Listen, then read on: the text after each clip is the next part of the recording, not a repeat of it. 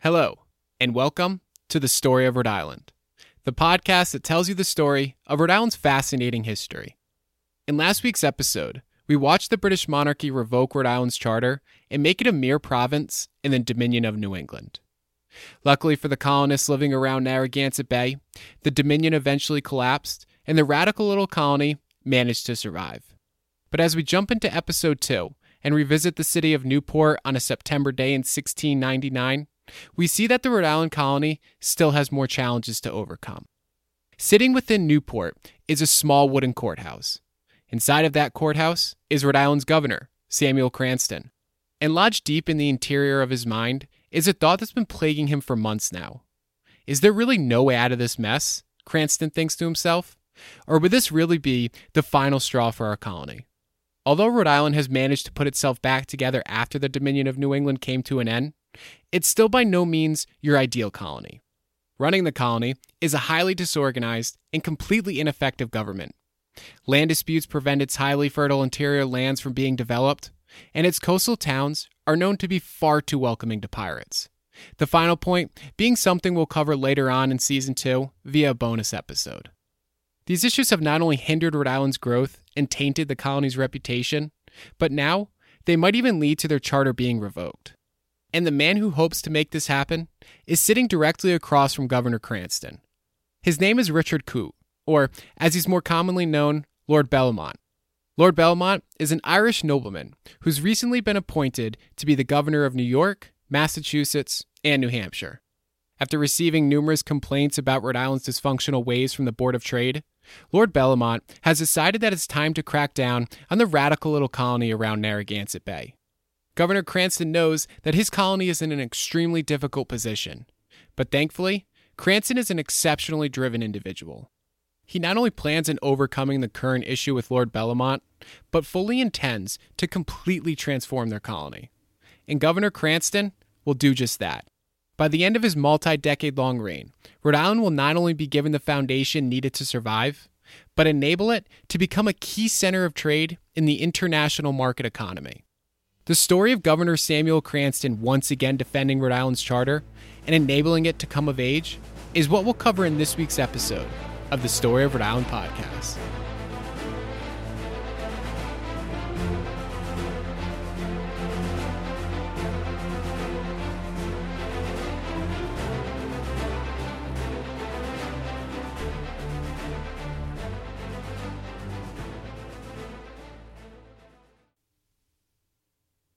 Governor Samuel Cranston is not a man unfamiliar with difficult situations. While only in his mid-20s, his ship was attacked by pirates while sailing along the coast of Key West, Florida. Although most people would have immediately surrendered, Cranston and his crew chose to defend their ship. By the time the battle was over, Cranston was the only man left standing and eventually taken into captivity by the pirates. Several years later, Cranston somehow managed to escape and make his way back to Rhode Island, where he eventually began his career in politics in 1696. After such a horrific event, Cranston never believed anything would ever scare him again. But that's proven to be untrue. He's quickly finding out just how much pressure comes with being responsible for protecting the rights and liberties that are so cherished by the Rhode Islanders. Great men like Roger Williams and John Clark made enormous sacrifices to ensure that the people living around Narragansett Bay had a charter that protected their radical liberties, like complete religious freedom and a democratic form of government. And now, the very document that safeguards those rights is about to be revoked. As Samuel Cranston sits in the Newport courthouse on a September day in 1699, he finds himself thinking of these great men. He wonders what they would say to him if he failed to protect Rhode Island's charter. But those thoughts are immediately erased from his mind when he hears Lord Bellomont address him with the raised voice. "Governor Cranston, how do you respond to these charges?" As the governor redirects his train of thought back towards Bellomont, he thinks about the charges that have been laid out against Rhode Island.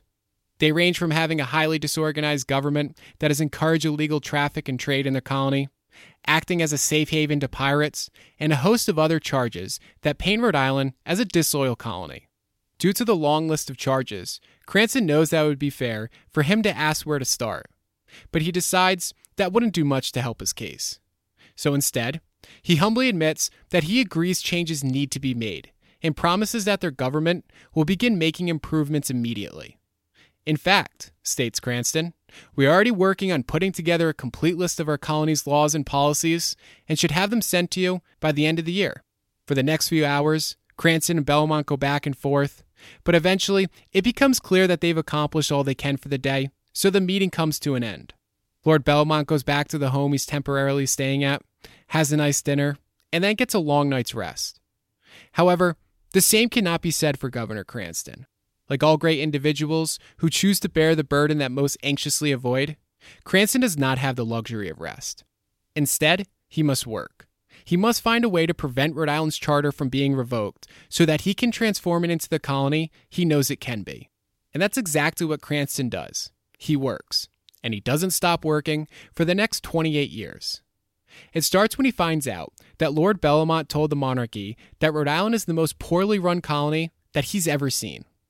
As promised, Cranston works with his administration to put together a more complete set of laws and policies and has them sent over to Belmont. When Belmont responds by noting the deficiencies in the list of laws, Cranston reacts by making an even more complete list. Eventually, Cranston realizes that he must have a more immediate line of communication with the monarchy and begins writing directly to the king, imploring him that they are making all the necessary changes to be able to keep their charter. He goes on to help improve the colony's image by abolishing their self-created admiralty court that's allowed pirates to bring in illegal plunder into their colony. Then, in 1701, Cranston catches the biggest break of his career when Lord Belmont unexpectedly dies from a severe case of gout, completely eliminating the man who posed such a threat to the Rhode Island sacred charter. But instead of taking a minute to enjoy this sense of security, Cranston continues pushing forward. He keeps doing everything he can to ensure Rhode Island reaches its true potential. Over the next couple of decades, he shifts his focus towards resolving issues that have plagued the colony since its founding. He starts by improving the effectiveness of their government and finally giving it the ability to collect taxes. Then, he decides it's time to turn Rhode Island into one of the largest trade hubs in the New World. He helps to make this happen by setting up a paper money system that gives their colony that's constantly running low on hard money a continuous medium of exchange. Shortly after that, he then enables their colony to finally begin cultivating goods in Narragansett Country, an area that makes up all of present-day Washington County and the southern half of Kent County. He does so by resolving a series of land disputes that have prevented people from moving into the region for decades, while also pushing the Narragansett people deeper into the edges of present-day Charleston, demonstrating yet another unfortunate event inflicted on a group of people who have inhabited this region long before us. As each year passes, more and more people move into Narragansett Country, and eventually, a thriving economy develops there. For a while, it seems as though nothing can stop Cranston. But then, in 1727, his reign as governor comes to an end when he becomes ill and passes away. By the time Cranston dies, he's not only served 29 consecutive terms as governor, but has enabled Rhode Island to reach its true potential.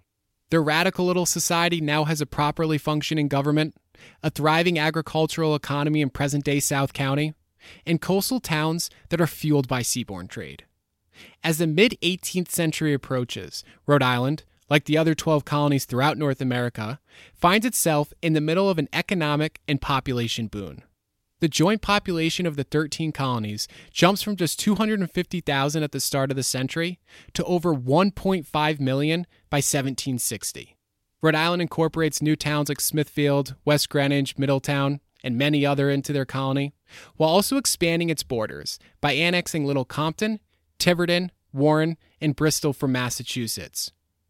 Leading their prosperous little colony and acting as one of the most influential trade hubs in the international economy is the city of Newport, a dream that the city's founder, William Coddington, hoped for when he first settled the town over a century earlier. Unfortunately, these achievements have not benefited everyone.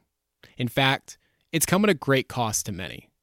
As we visit Newport a couple of decades after Cranston's death, we see that the colony's most prosperous city is also heavily invested in the most horrific form of trade that the world has ever seen. It's a warm summer day in 1758, and throughout Newport Harbor can be heard the various types of conversations that come with a bustling economy. Customers barter for better prices with the city's various vendors, while merchants shout out orders to their crew. Amidst this commotion, a large ship known as the S.H. Othello makes its way into the harbor. While smoothly navigating the busy marina, the ship's captain, Francis Malbone, pulls the ship up against a wharf that was built by John Bannister back in 1742, giving it the name we still know it by today. When the ship finally finds a place to dock, large amounts of sugar and molasses are carried onto the wharf. Captain Malbone, tired from his long journey at sea, tells his men to hurry up as they unload what seems to be like an endless array of barrels.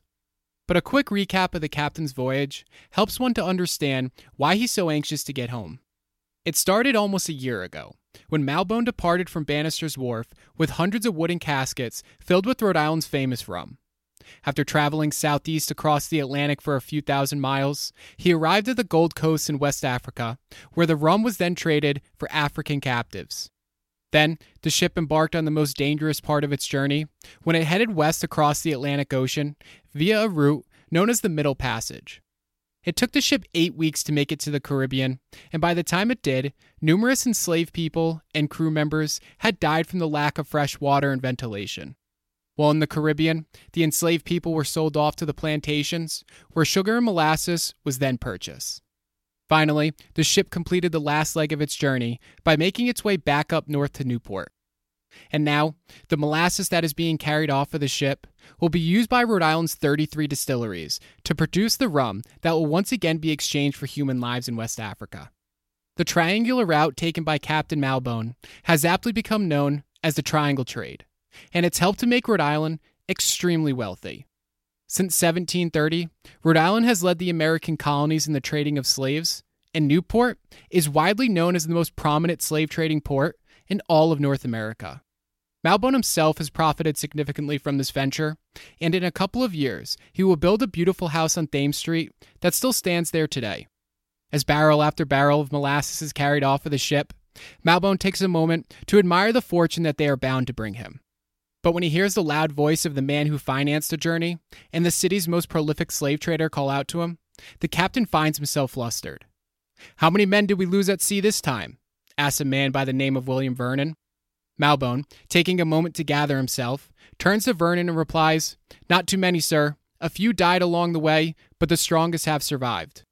When the last barrel is finally placed on the ground, the men Malbone and Vernon are referring to are seen walking off of the ship. While most of the men from West Africa were sold to the plantations in the Caribbean, a handful have been brought back to Rhode Island. As we follow one of these men while he makes his way onto the wharf, we see the hollow eyes that come with being forcibly removed from one's home and thrust into a world that now sees him as a commodity. In just a few hours, this man will be auctioned off to another member of his society who will prosper greatly from his labor. As he makes his way towards the auction, he lifts up his tired head and observes the city that he's been brought to. In the distance, he sees a tall white church sitting on the top of a hill. Its large wooden steeple, built back in 1726, towers over the houses below it. The building is known as the Trinity Church, and the Anglican community that worships there is filled with some of the wealthiest families in Rhode Island. Even the famous philosopher, George Berkeley, used to be a member of the church's clergy. If this man in chains were to be freed from his bondage and allowed to walk the streets of Newport, he'd see the other buildings that have been built from the wealth generated by the triangle trade. He'd see numerous wharfs that give the merchants a place to load and unload their ships, the new colony house that was completed back in 1741, and America's first purpose-built library named after the man who financed its building, Abraham Redwood. All these buildings still stand today and allow us to truly picture what life would have looked like in Newport during the mid-1700s. Unfortunately, this man would probably also end up coming across other enslaved men and women like himself. By having such direct access to the triangle trade, it has enabled a third of the families in Newport to own an enslaved person of their own, making them a normal part of the city's day-to-day activities. As we once again follow this enslaved man into Newport, we see him enter the house where he'll be auctioned off at. Shortly after arriving, he's examined by the slave owners who consider purchasing him on this fateful day. One of these individuals is a man by the name of Rowland Robinson, owner of one of the largest plantations in Narragansett Country, an area we know today as South County. As Robinson eyes the men of color standing in front of him, he searches for the one he believes to be the strongest. Working on his plantation is backbreaking labor, and only the ablest bodies will be able to stand the long hours of work. After making his way down the line, he eventually approaches the enslaved man that we followed off of the ship. Robinson studies the man's posture and is quite impressed by his large chest and sturdy shoulders. After eyeing him up and down, Robinson knows he's found the man he's looking for and quickly outbids the other wealthy slave owners around him. And so now, this man, who a little less than a year earlier was taken from his home in West Africa, will spend the rest of his life helping Robinson grow his family's vast fortune. As we follow Robinson and the man he just purchased into Narragansett country, we jump forward a couple of years and see how the land that was once home to the Narragansett people has since been turned into a thriving plantation economy. Scattered throughout present-day South County are a group of wealthy plantation owners known as the Narragansett Planters. There's the Smith family in Wickford, the Hazards and Robinsons in South Kingstown, the Potters and Gardners in Kingston, and a flurry of other families who cultivate a range of goods and livestock that are shipped out of Rhode Island. These families and their agricultural success are the embodiment of why Governor Cranston worked so hard to resolve the numerous land disputes that plague Narragansett country. And there's no doubt that the endless number of hours he invested into that endeavor has paid off, as these prosperous planters have built a new world in Narragansett country. As we reconnect with Rowland Robinson, one of the wealthiest of the Narragansett planters, we see him riding his horse across his plantation that spans over 1,000 acres. Rowland can't help but admire his horse's ability to smoothly maneuver around the various bumps and ditches that he encounters. Its easy gait and highly durable body have made this breed one of the most desired horses in the American colonies. It's known as the Narragansett Pacer, and the Robinson family claims to have been the ones who originally created this breed of horses many years ago. Eventually, Robinson sees the enslaved man he purchased in Newport working hard in the field. It's been 2 years since Robinson purchased the man, and he's proven to be a magnificent investment. Every day, he works tirelessly to help produce a range of resources that will be shipped out of Newport and sold off in the triangle trade. Over just the past couple of years, this man and the other enslaved people on Robinson's plantation have enabled him to export over 6,000 pounds of cheese, about 100 sheep, and numerous Narragansett Pacers that will be used in plantations throughout the Caribbean. Unfortunately, the work to create all these goods is extremely labor-intensive. So Robinson, like most of the other Narragansett planters, have become highly reliant on the labor of enslaved men and women. Rowland Robinson himself owns over 20 slaves, and 17% of the entire South County population is now made up of enslaved people. But to Robinson, the decision to invest in this type of inhumane labor is nothing more than a smart business decision, and one that he hopes will keep his family wealthy for generations to come. After spending some time overseeing his plantation, Robinson can tell that everything is under control, so he decides to head into town and grab a drink at one of the local taverns. While in the village that lies about 5 miles west of Robinson's plantation, we'll not only learn a little bit more about life in Narragansett country, but about an idea that will help convince the colonists to ignite a revolution. It was back in 1675 when a group of English soldiers trekked deep into Narragansett territory and launched a deadly attack on a Narragansett fort. Today, that violent raid is known as the Great Swamp Massacre. Legend states that while making their way to the battle, the soldiers stopped and had a little rest on a hill a few miles outside of the Narragansett's fort. Therefore, when a village was eventually built on that hill, they decided to call it Little Rest, a name that has since changed to Kingston. Like so many legends throughout history, that story is probably a mix of fact and folklore, but either way, the name certainly caught on. And it's in the town of Little Rest that Rowland Robinson finds himself on a Tuesday afternoon in 1760. More specifically, he's making his way down Main Street, or what we know as Kingstown Road today. While making his way down the street, he passes the Old North Road to his right and then the South Road to his left. 2 roads that are rumored to have once been trails used by the Narragansett people. Surrounding Robinson are numerous people from Narragansett country leisurely enjoying this fine afternoon. One of the people in the crowd is Samuel Casey, a man from Little Rest who's widely known as one of the finest silversmiths in all of the American colonies. Robinson nods his cap at Casey and then takes a moment to appreciate just how busy the village of Little Rest has become.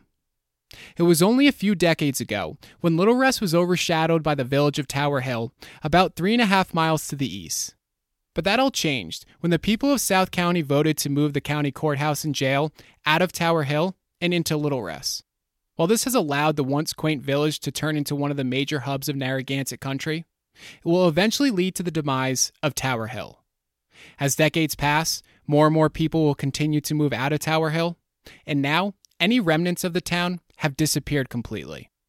Eventually, Rowland Robinson makes it to his destination, John Potter III's Tavern, a building that is known today as Kingston Inn. When Robinson opens the tavern doors, he hears men discussing the most recent political battle between Samuel Ward and Stephen Hopkins. The political feud between Ward and Hopkins has been going on for the past few years and will continue lighting a fire in Rhode Island's democratic institutions for several years to come.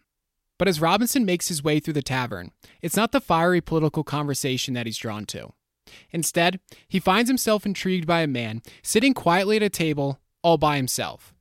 And while the man hasn't made a sound, the intensity at which he reads the book in his hands makes him stand out amongst the crowd. Robinson considers walking over to talk to the man, but decides to grab a drink with the men discussing the Ward-Hopkins controversy instead. Robinson is greeted warmly by the men and begins sharing his thoughts about the matter. But throughout the entire conversation, Robinson is repeatedly drawn back to the stranger in the corner of the tavern. The man hasn't even touched his drink. He's far too enthralled in what he's reading to put the book down for even a second. That's because the book in his hands is a powerful collection of 138 essays known as Cato's Letters, written by John Trenchard and Thomas Gordon. The authors of these letters are part of a group of Englishmen known as the Commonwealth Men. These English radicals are devoted to the idea that Englishmen have the right to be represented in government, an idea that emerged in England during the Glorious Revolution, but has existed in the New England colonies since they were founded over a century earlier. However, Trenchard and Gordon are also telling the people that unless this inalienable right is protected, then it will inevitably be destroyed by those in power. While this extreme cry for caution has fallen on deaf ears within the British government, the liberty-loving Americans find it tremendously captivating. And in just a few years, when the British Empire begins enforcing a set of taxes onto the colonists that violate their right of political representation, the idea shared in Cato's letters will begin to look like a premonition coming true. With their profits under attack, the Rhode Island colonists will launch a series of protests illustrating to their mother country that they are no longer just a defenseless little colony that will lay back and let their rights be trampled on. Riots will break out in Newport that hang tax collectors in effigy. Citizens will attack and burn British patrol ships in Narragansett Bay. And before long, it will look as though the colonists are heading towards a full-blown revolution. But that's a story for next time, on next week's episode of the Story of Rhode Island podcast.